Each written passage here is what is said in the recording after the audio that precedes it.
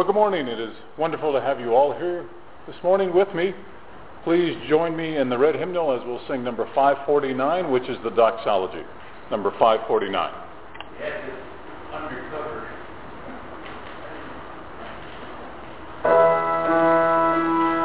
Praise God from whom all blessings flow. Praise Him, all creatures here below. Praise Him above the heavenly hosts. Praise Father, Son, and Holy Ghost.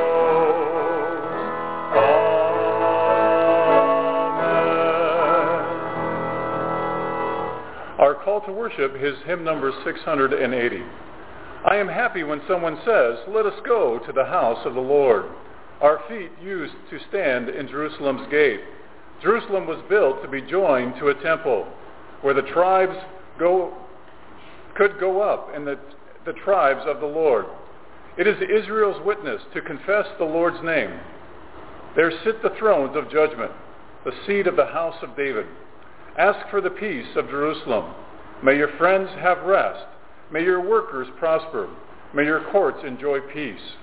For the sake of my brother, my friend, let me say peace for you. For the sake of the Lord, my God's house, I will seek your good welfare. Amen. Our first hymn this morning is number 409, I Will Sing the Wondrous Story. 409, I Will Sing the Wondrous Story.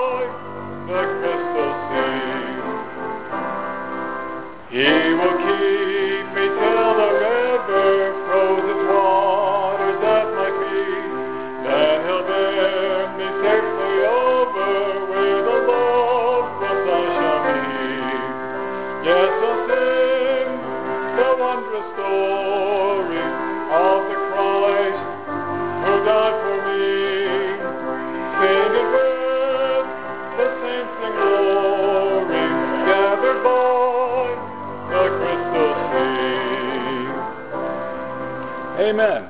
Thanks for singing with me this morning. It's always good when I can hear you up here. That means I'm not singing solo. That's always good. Let us go to the Lord in prayer. Our gracious God, we are so thankful that you have given us this wonderful opportunity to come here and worship you within this institution. God, we do not take this privilege for granted.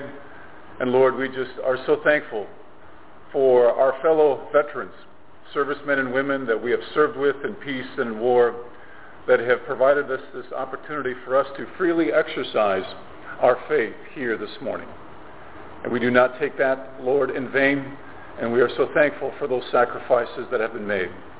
And God, as we come before you with the needs and requests that we have in our lives, Lord, we not only think of our needs, but we think of the needs of others, of family members, of friends, of patients throughout this medical center, of the staff that is working here today, of the family members that will be visiting. Lord, we lift them all up to you. Because God, you remind us again and again that we are to pray to you about all things. And Lord, in that expression of worship this morning, we are doing that collectively as a body of believers in your Son, Jesus Christ, and we're also doing them individually. Because, Lord, you know what's going on in our lives. You know the challenges that we are facing, the difficulties that we are trying to overcome. And God, it seems at times that even though we try so hard to do the right thing, that many times it's not the result that we foresaw, and it's not the results that we wanted. But Lord, we know that we need to trust in your will in all things, and that you work through those circumstances, that you work through the efforts that we make to try to do the right thing in our lives. And God, we are once again so grateful that you are here present with us as a testimony to the fact that we love you and that we want to serve you. And we are so thankful that you taught us to pray by saying, Our Father, who art in heaven, hallowed be thy name. Thy kingdom come, thy will be done, on earth as it is in heaven. And give us this day our daily bread, and forgive us our trespasses, as we forgive those who trespass against us. And lead us not into temptation, but deliver us from evil. For thine is the kingdom, and the power, and the glory, forever and ever. Amen. Thank you for praying with me this morning. Our next hymn is number 416. I was sinking deep in sin. Number 416, I was sinking deep in sin.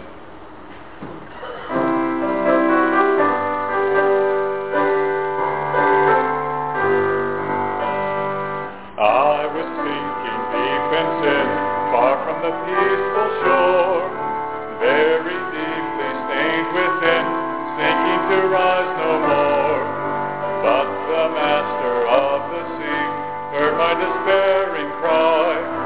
From the waters lifted me, now safe am I. Love lifted me, love lifted me.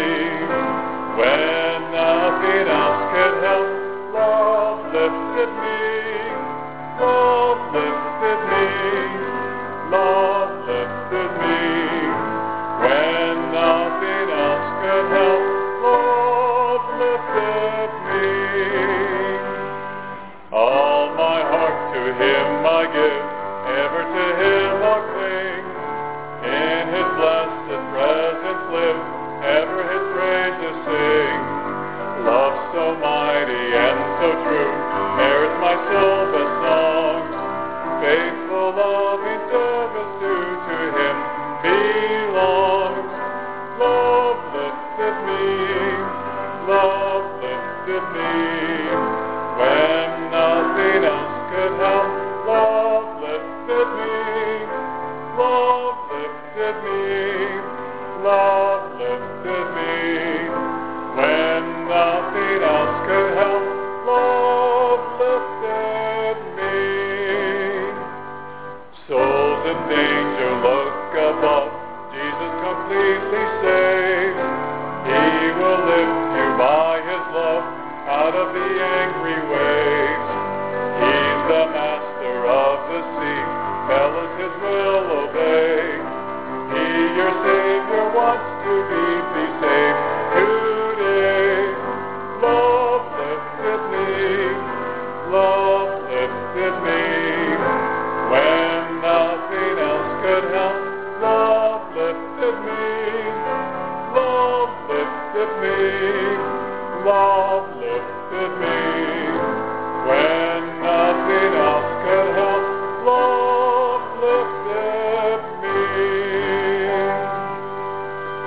Amen.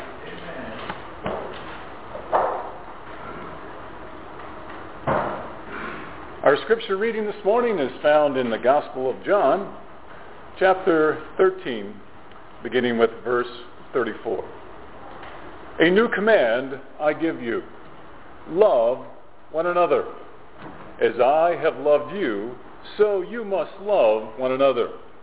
By this, everyone will know that you are my disciples, if you love one another. Amen. Let us pray. Our gracious God, Lord, it has been such a great time that we've had to worship this morning with family and friends. And Lord, when we come to worship together, we support each other because we are recognizing the need that we have to have in our relationship with you, and that worship is a part of that need. And God, I would ask that you would help me say those things, that we continue that act of worship, and that it would meet the needs that we need to have in our lives. In Christ's name, amen. Well, I don't know how your week has been going, but my week has been a kind of an interesting one, because in one of my, I'll say, occupations, not here at the VA, let me make that perfectly clear, but I got into a little trouble, okay? And yes, I am capable of getting in trouble. And yes, I get in trouble with the leadership from time to time. But hey, when you lead from the front, you're going to get into trouble, right? And so what was interesting about the trouble that I got into is I did something without fully getting the permission that I was required to have. Has anyone ever done that, when you went ahead because you thought it was the right thing to do and you didn't have the full, complete permission of those that are in authority over you? And then all of a sudden, when you realize that you made a mistake, you kind of got to deal with that. And you go through this, I've gone through this series of emotions where, I should have known better, I'm mad at myself, if you understand that kind of process that you experience. So I've been kind of living through that the last week or so, and my emotions have been going up and down, and sometimes I'm okay with it, I'm at peace, other times I feel very depressed about it, and I feel angry about the circumstances. And so I've been kind of putting that in perspective in terms of what I could share with you this morning about our portion of Scripture, specifically dealing with how we should handle our circumstances. The Scriptures tell us again and again that when we face difficult situations, but not only then, when we are going through the daily routine of life and we come across encounters in which we may be responsible and we may not be responsible for some of the circumstances and things that we find ourselves in, there's an overreaching direction that God provides for us. And in the gospel, it's very specific of the fact that we are to exercise love to one another. And so I've been trying to put that in context, because as I've been thinking about my response to the circumstances that I created, and I want to make it very clear that I own it, and as we say in the military, no excuses, right? I mean, you're familiar with that. So I own it, I have no excuses, but that doesn't mean that I've been going through those challenges about my decision-making process and how others have responded to me.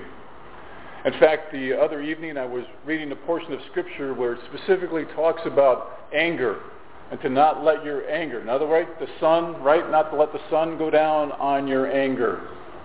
And in that portion of Scripture, God tells us very specifically that if you are angry, you cannot exhibit the righteousness that God wants you to have in your life. And it spoke to my heart, not only to the anger perhaps to others, but also the anger of myself. But I think a lot of times we don't examine it in that way. Do you ever get mad at yourself? Do you ever get angry at yourself? Do you ever just get frustrated with yourself because you do something really stupid?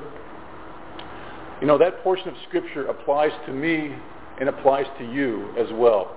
But many times we go to bed angry at ourselves because of the circumstances that we find ourselves within our own individual lives. And God tells us very specifically that we should never, ever let the sun set on our anger. Because when we are angry, we can really not truly experience the righteousness that God has for us through his Son, Jesus Christ. And if we are not making the attempt to exhibit the righteousness that God wants us to have, in no way will we ever truly follow the commandment that has been given to us here this morning about us loving each other. Because how can you do that? If you're angry about yourself, if you're angry about your circumstances, if you're angry with people that are around you in your life, how can you ever exhibit love to anyone? Even the people that you truly love. Because what's going to happen is as you are living through your anger, you're going to be holding back the unconditional, complete love that God wants you to show, not only to the people that you love, but to everyone. Does that make sense? Because when we are angry, when we are trying to figure out our own issues, we are not capable of loving unconditionally the way that God wants us to love. Because there will always be that emotional incompleteness, because we're always going to be holding something back. We're always going to be holding something in reserve, because that anger in our lives is a distraction for the way that we truly need to be able to love one another.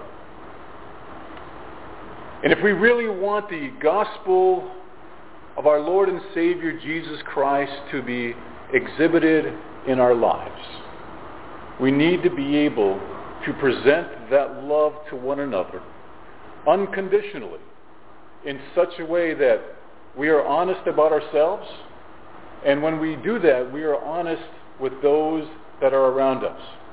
It doesn't mean that we have perfection. We're always going to be incomplete.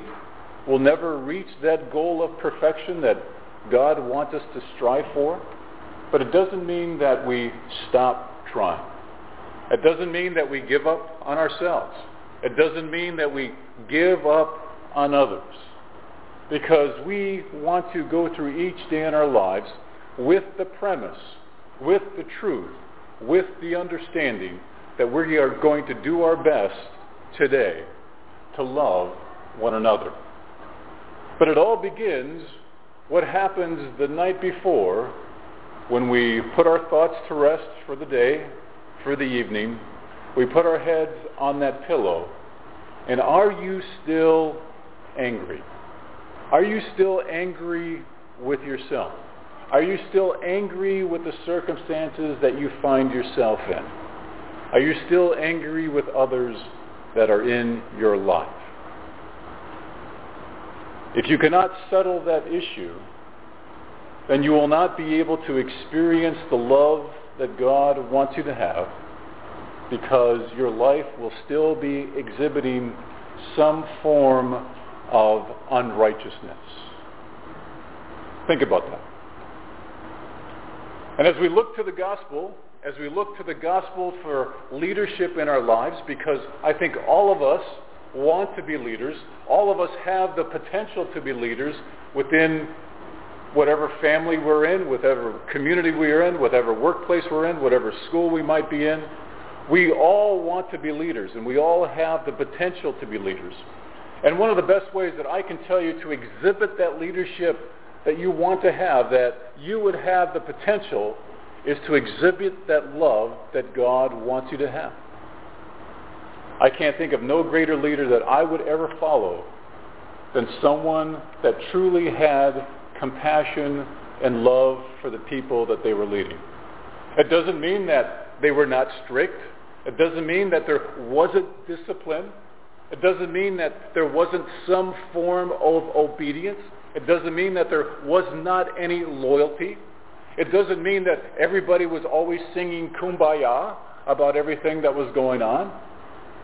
But I know the leaders that I have served with in the military, the best ones that I have served with, are those that I believed were exhibiting the compassion that they needed to show in their role as being a leader.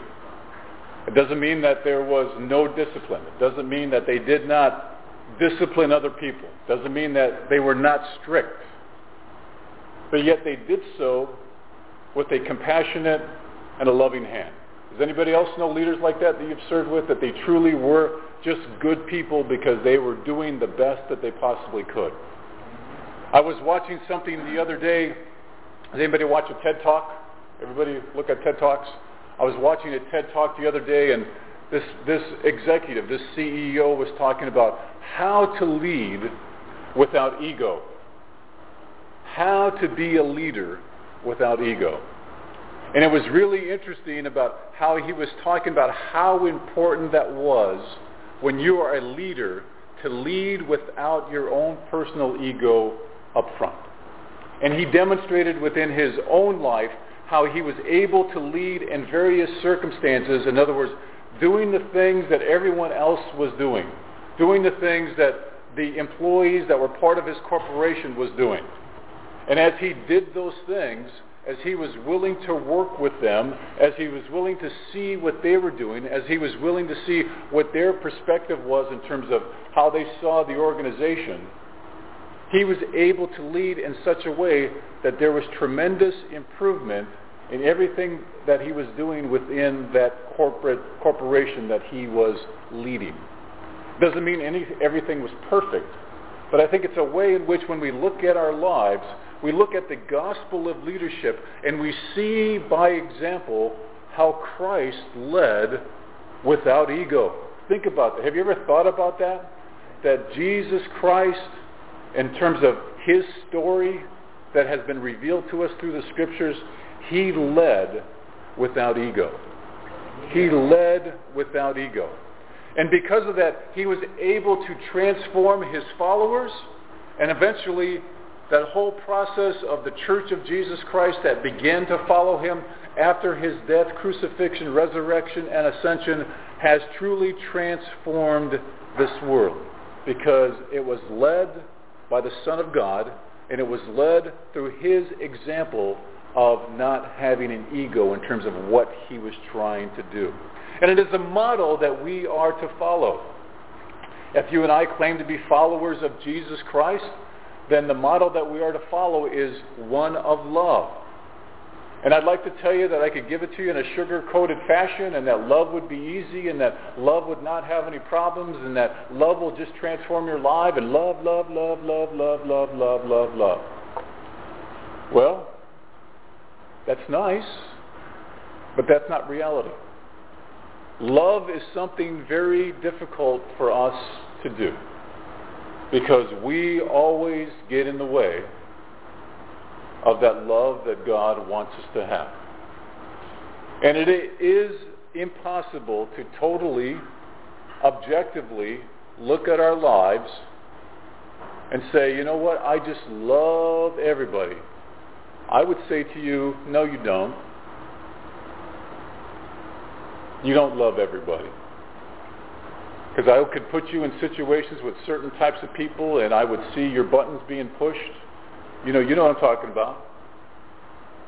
But the concept of love that God wants us to have as a follower of Jesus Christ is for us and something in which we model after. It's something in which we want to emulate in our lives. It's something in which we want to follow. And we look at Christ's love, the love that he gave his disciples. And as I think about the disciples, they were people just like you and I. They were just people just like you and I. And I don't think a lot of times when we think of disciples, we don't realize and understand that they were just normal people living normal lives, and that God called them to do something with him, to be his followers. And they responded. In the same way that the Spirit of God calls each and every one of us to be his followers. You and I are leading normal lives. You and I are doing the things that we normally do. But God calls us to say, hey, I want you to be my follower. The Spirit of God says to each and every one of us, I want you to be part of who I am. In the same way that I have led you to come to know the truth of the gospel of Jesus Christ, and that your life has been transformed, and that you have accepted Christ as your personal Savior, you have experienced personal baptism in terms of understanding what that means in that public testimony part of that you are a follower of Jesus Christ. I just want you to love one another as best that you can. And it is in that model that we show the humility that we need to exhibit. And we've talked about before in this chapel what humility means. Humility means in which we have the power to do something, we have the power to say something, to carry something out, but we make the conscious decision not to do that. Does that make sense? Humility does not mean that we are powerless. On the contrary, humility means that we have the strength to do something, we have the strength to respond, we have the strength to react, but we choose not to do so because it is not in our best interest, and it is not in the best interest of who we represent, which is Jesus Christ. And so consequently, we choose to show humility. And Christ was an example of that humility. Think about that.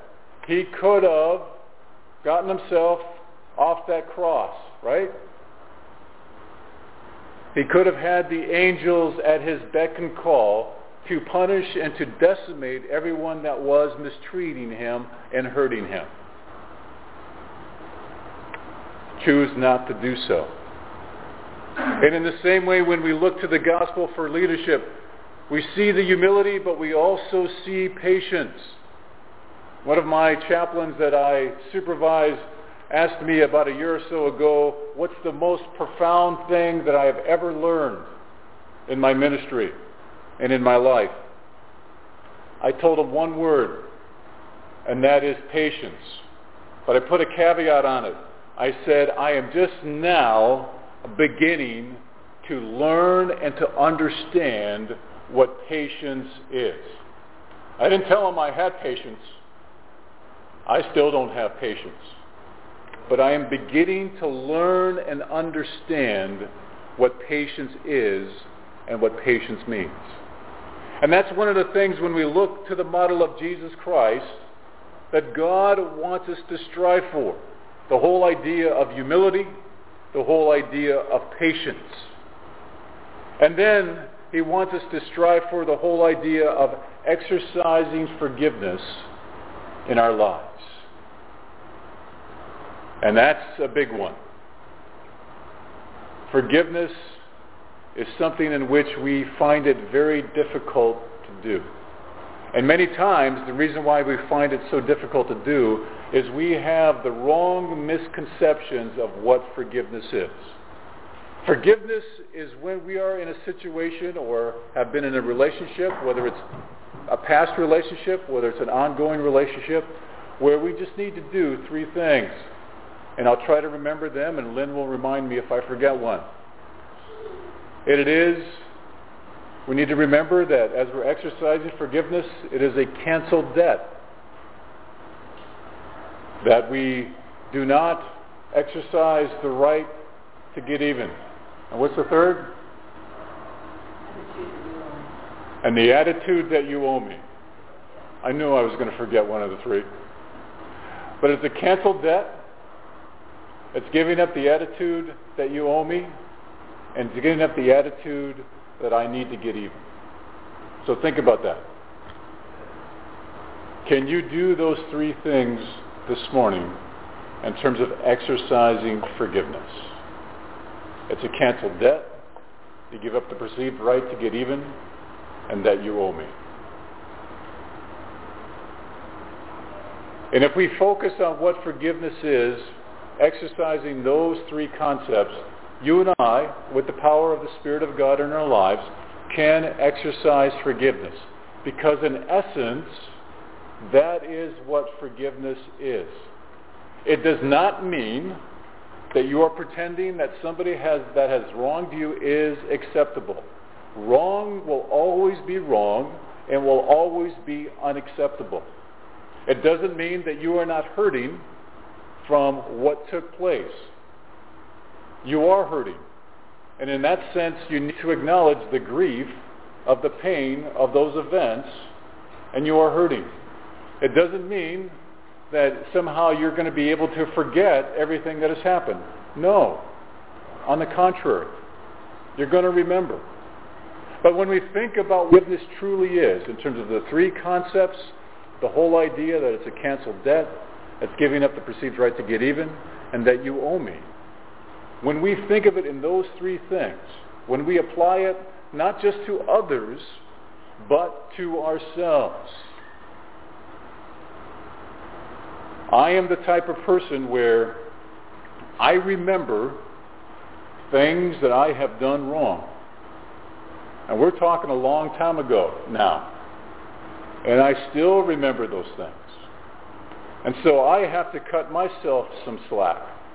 And I want to encourage you to cut yourself some slack in terms of the whole process that you need to be able to forgive yourself as well. And it's not just another thing, other people. It's about forgiving yourself as well. Because when we are doing that, we're truly modeling what Christ has done for us in our lives. What he did for us on the cross was exactly those three things.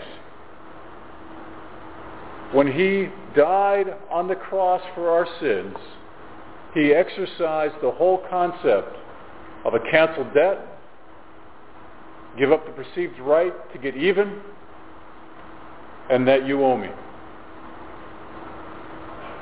And it is in that model that we find on the cross of Christ that we see the power and forgiveness within our own lives.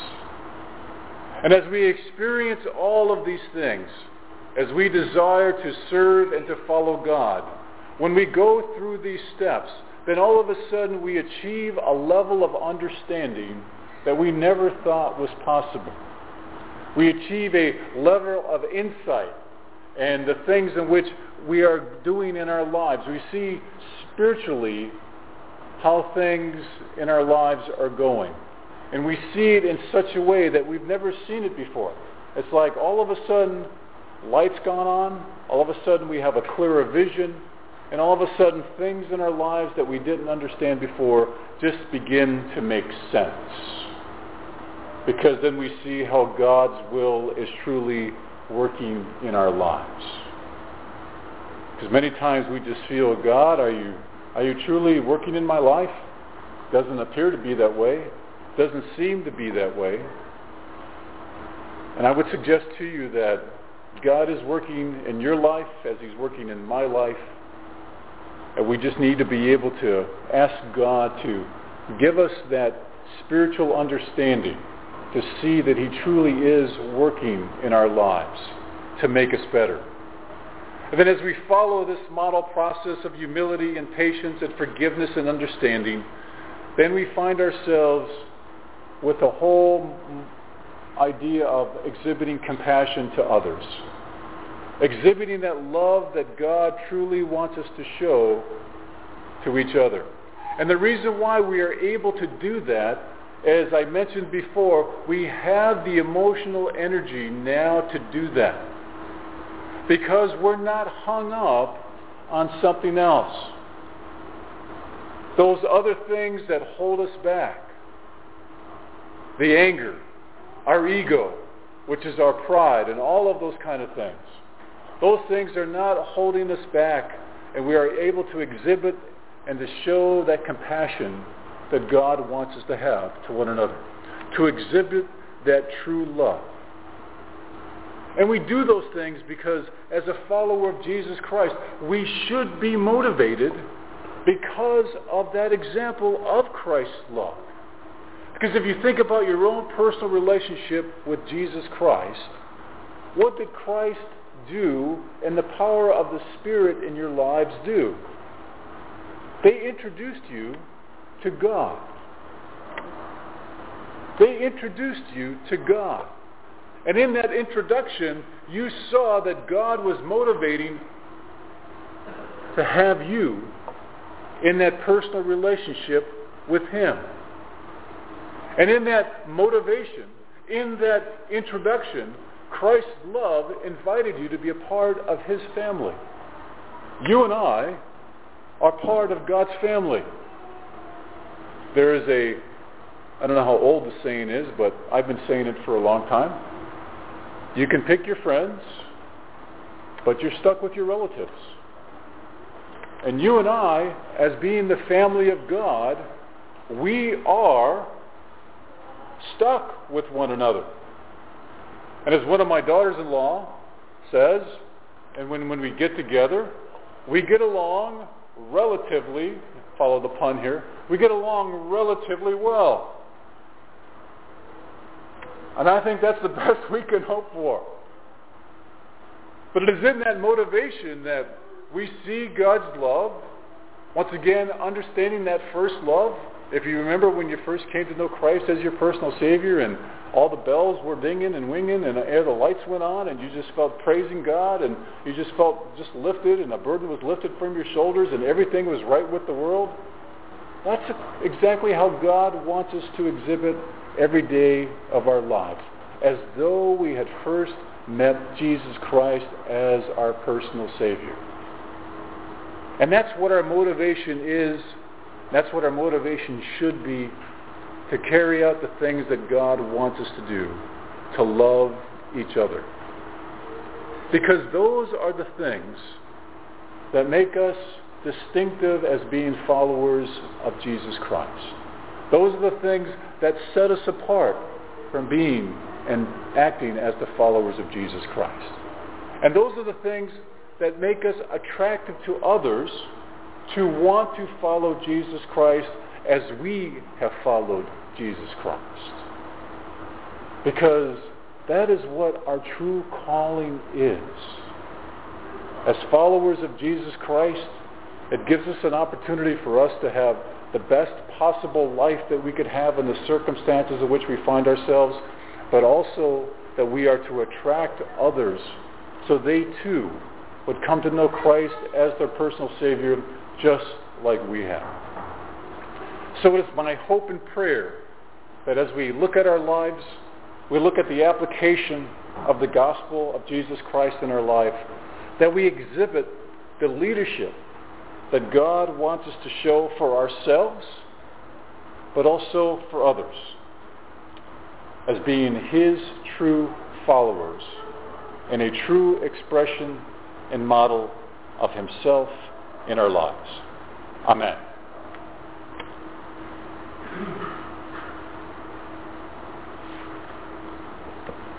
Let us take a few moments and prepare our hearts for communion, where we have an opportunity to publicly testify to the model in which we want to follow in our lives.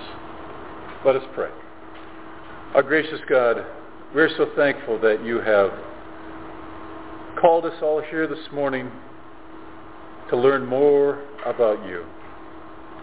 And God, I would just ask that you would forgive me when I have not truly been following the model of your Son, Jesus Christ, for my life. That you would forgive me, Lord, when I've had anger and I've let the sun set on my anger. And I was not exhibiting the righteousness that you want me to have. And consequently, I was not able to love fully and completely the way that you want me to love. And Lord, as we partake of communion, we do so because we want to be the person that you want us to be. We want to follow you in all that we do. We want to exhibit that end result of compassion and love that you want us to have for each other. God, forgive us when we don't do those things to allow that to happen in our lives. And we are so thankful that you do forgive us. We are so thankful for the opportunity that we can have together to share in the fact that we want to be your follower every day. In Christ's name, amen.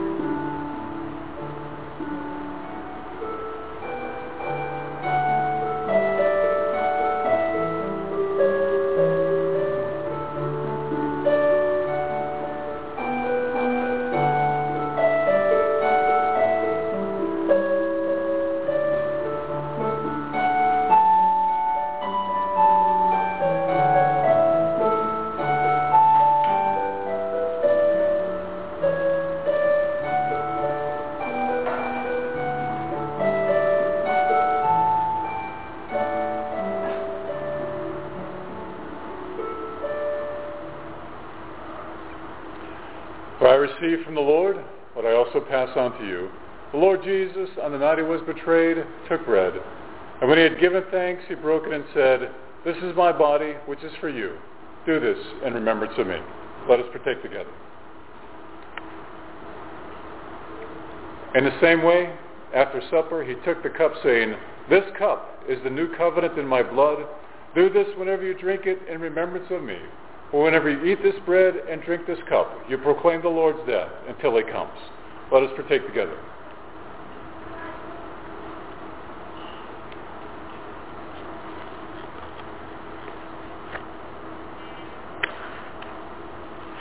Please turn with me in your hymnals to number 414, Softly and Tenderly.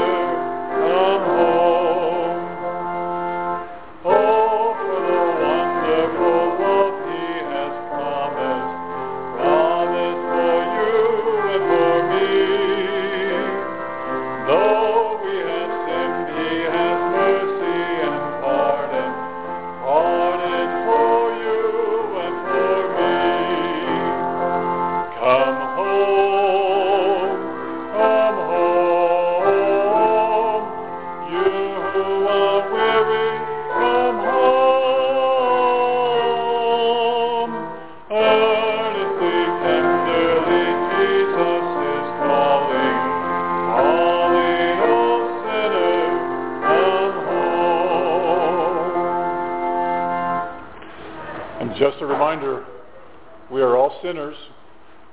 No one here is better than anyone else. And if you think we are all hypocrites, you're absolutely correct.